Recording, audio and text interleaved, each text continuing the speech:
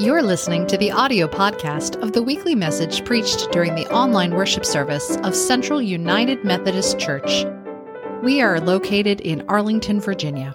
You're invited to join us for our live worship experience through Facebook or Zoom every Sunday at 10:30 a.m. Visit www.cumcballston.org for details. There you can also learn more about our congregation, where we worship God, serve others, and embrace all. Our scripture reading this morning is from Ezekiel chapter 37, verses 1 through 14. The hand of the Lord came upon me, and he brought me out by the Spirit of the Lord and set me down in the middle of a valley. It was full of bones. He led me all around them. There were very many lying in the valley, and they were very dry.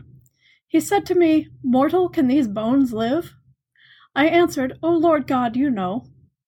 Then he said to me, "Prophesy to these bones, and say to them, O dry bones, hear the word of the Lord. Thus says the Lord God to these bones, I will cause breath to enter you, and you shall live. I will lay sinews on you, and will cause flesh to come upon you, and cover you with skin, and put breath in you, and you shall live, and you shall know that I am the Lord." So I prophesied, as I had been commanded, and as I prophesied, suddenly there was a noise, a rattling, and the bones came together, bone to its bone. I looked, and there were sinews on them, and flesh had come upon them, and skin had covered them, but there was no breath in them. Then he said to me, "Prophesy to the breath, prophesy, mortal, and say to the breath, Thus says the Lord God, Come from the four winds, O breath, and breathe upon these slain, that they may live." I prophesied as he commanded me, and the breath came into them, and they lived, and stood on their feet, a vast multitude. Then he said to me, "Mortal, these bones are the whole house of Israel. They say, Our bones are dried up, and our hope is lost. We are cut off completely. Therefore prophesy, and say to them, Thus says the Lord God, I am going to open your graves, and bring you up from your graves, O my people, and I will bring you back to the land of Israel. And you shall know that I am the Lord, when I open your graves and bring you up from your graves, O my people. I will put my spirit within you, and you shall live, and I will place you on your own soil. Then you shall know that I, the Lord, have spoken and will act, says the Lord. The word of God for the people of God. Thanks be to God. Thank you to Sharon for reading our scripture lesson today. When I was in the 5th grade, once a week, I had the opportunity to go to an old tannery in Fairfax County. It was the site of an archaeological dig. I would take pails of dirt, dump them into a dirt sifter. So it's this box with wooden sides, and then you have a mesh bottom. You shake the box, and the dirt falls through. But what remains may be of interest, or may just be junk. Every once in a while, I would be lucky, and I would find an interesting piece of pottery or something else. Most often, it wasn't too exciting. If we had been out west, we may have been hunting for items that were millions of years old instead of just hundreds of years old. Today, we are virtually traveling together to a site filled with fossils, Petrified Forest National Park in Arizona. This national park looks a little different than a lot of the other ones. The ones that have trees that are green this time of year look very different from Petrified Forest. The trees there breathed in carbon dioxide and breathed out oxygen for the very last time millions of years ago. This park is filled with dead trees. What we see now appears to be a desert, but it was once steaming swamps filled with tropical forests. As trees would die naturally, they fell into the rivers where they drifted along, and they became infused with the water. Over thousands of years, these trees became petrified, turning into beautiful stone.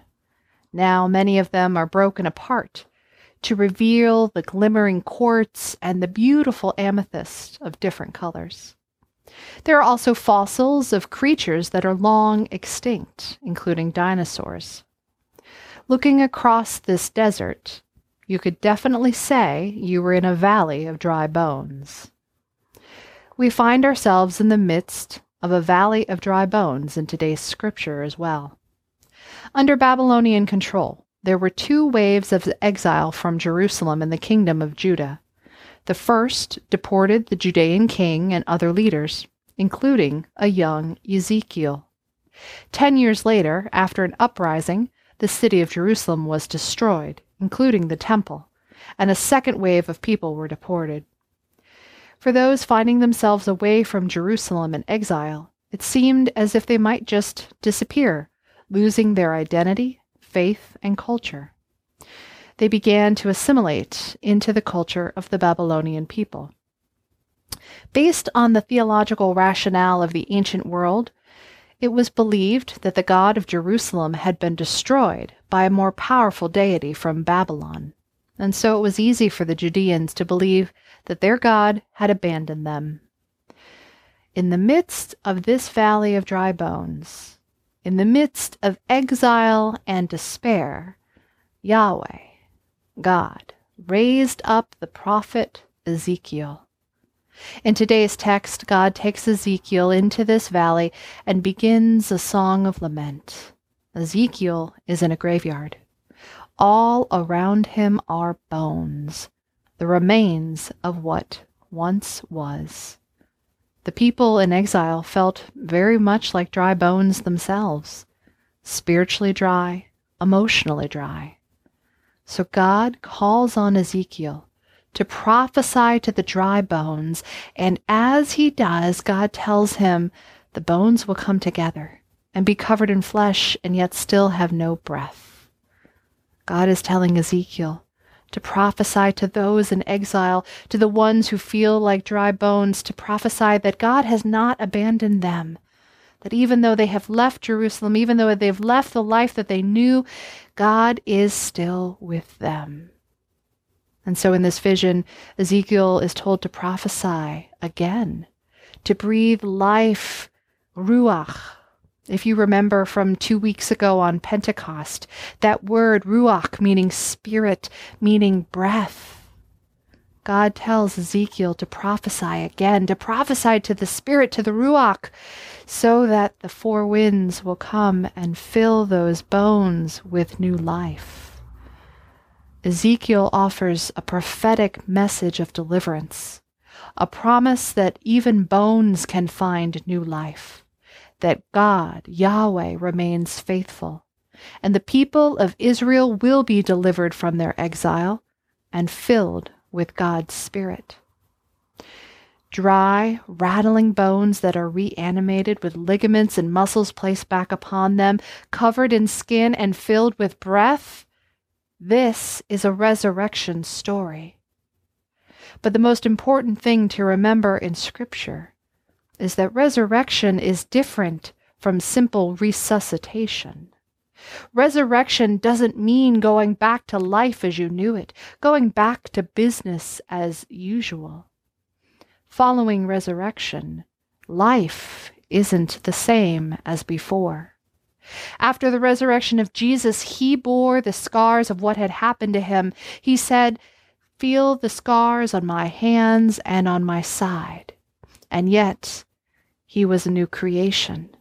He had new life, resurrection, not just resuscitation.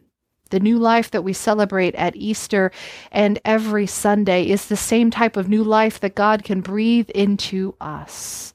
In resurrection and renewal, God does a new thing.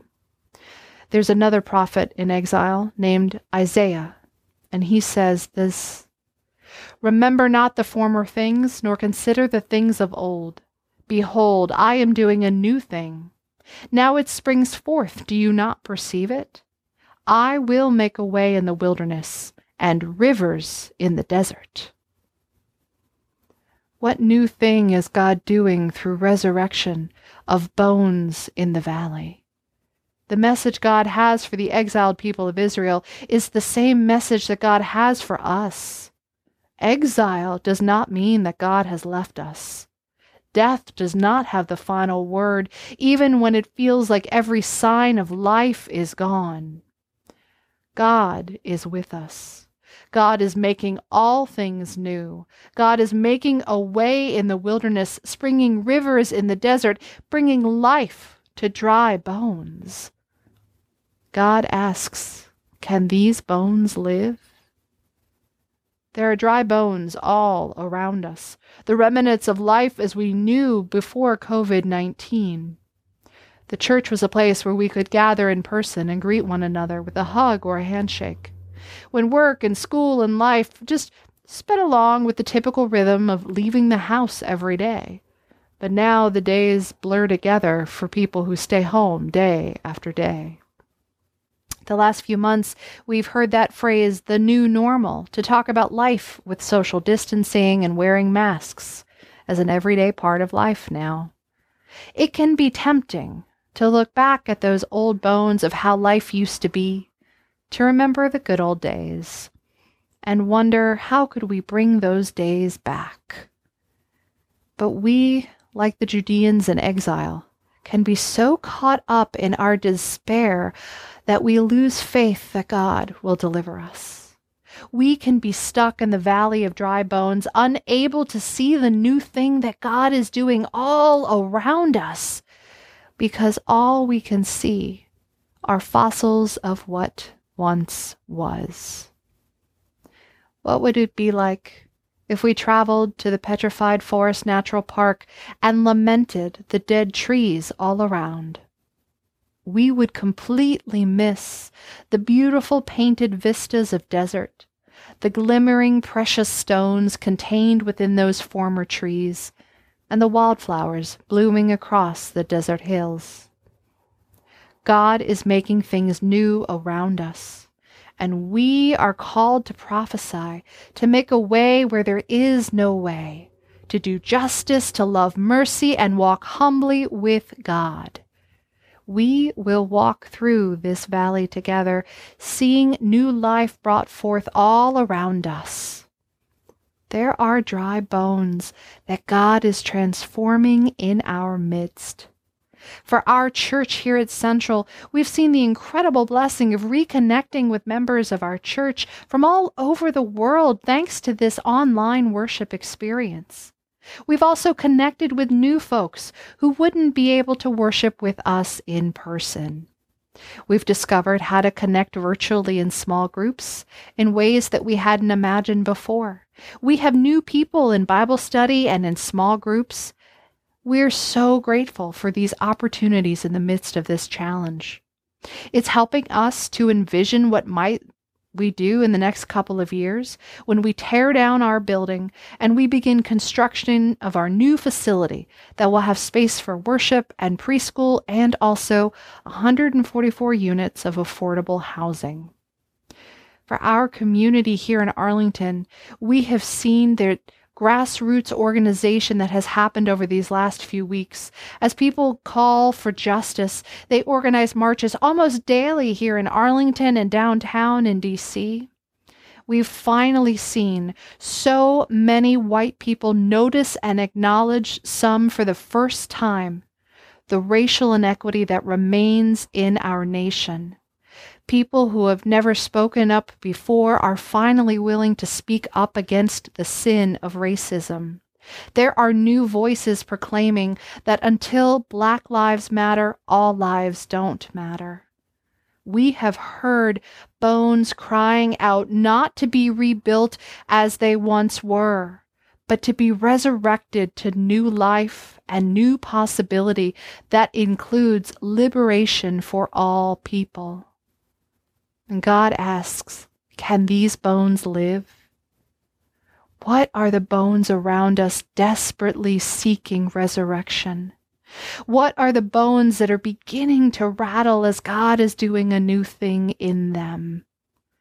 What bones are crying out to us in our church, in our country, and in our world, that we might prophesy to them and proclaim that God is with them and God is faithful and God is bringing new life? Because God asks us, can these bones live? And what is our answer? Are we willing to do what is needed to bring life to the dry, bitter bones of our world today? It's work that requires each of us to respond to God's invitation to proclaim, as Ezekiel did, to share a prophetic message of God with us, a message of deliverance, a promise that old bones can find new life, and that God is always faithful. God breathed new life into those bones only after Ezekiel did his part and proclaimed deliverance. How will we lift our voices today so that God will breathe new life into the bones surrounding us? I ask you to take a moment of silence with me now, to breathe together and to listen to God asking us today, can these bones live?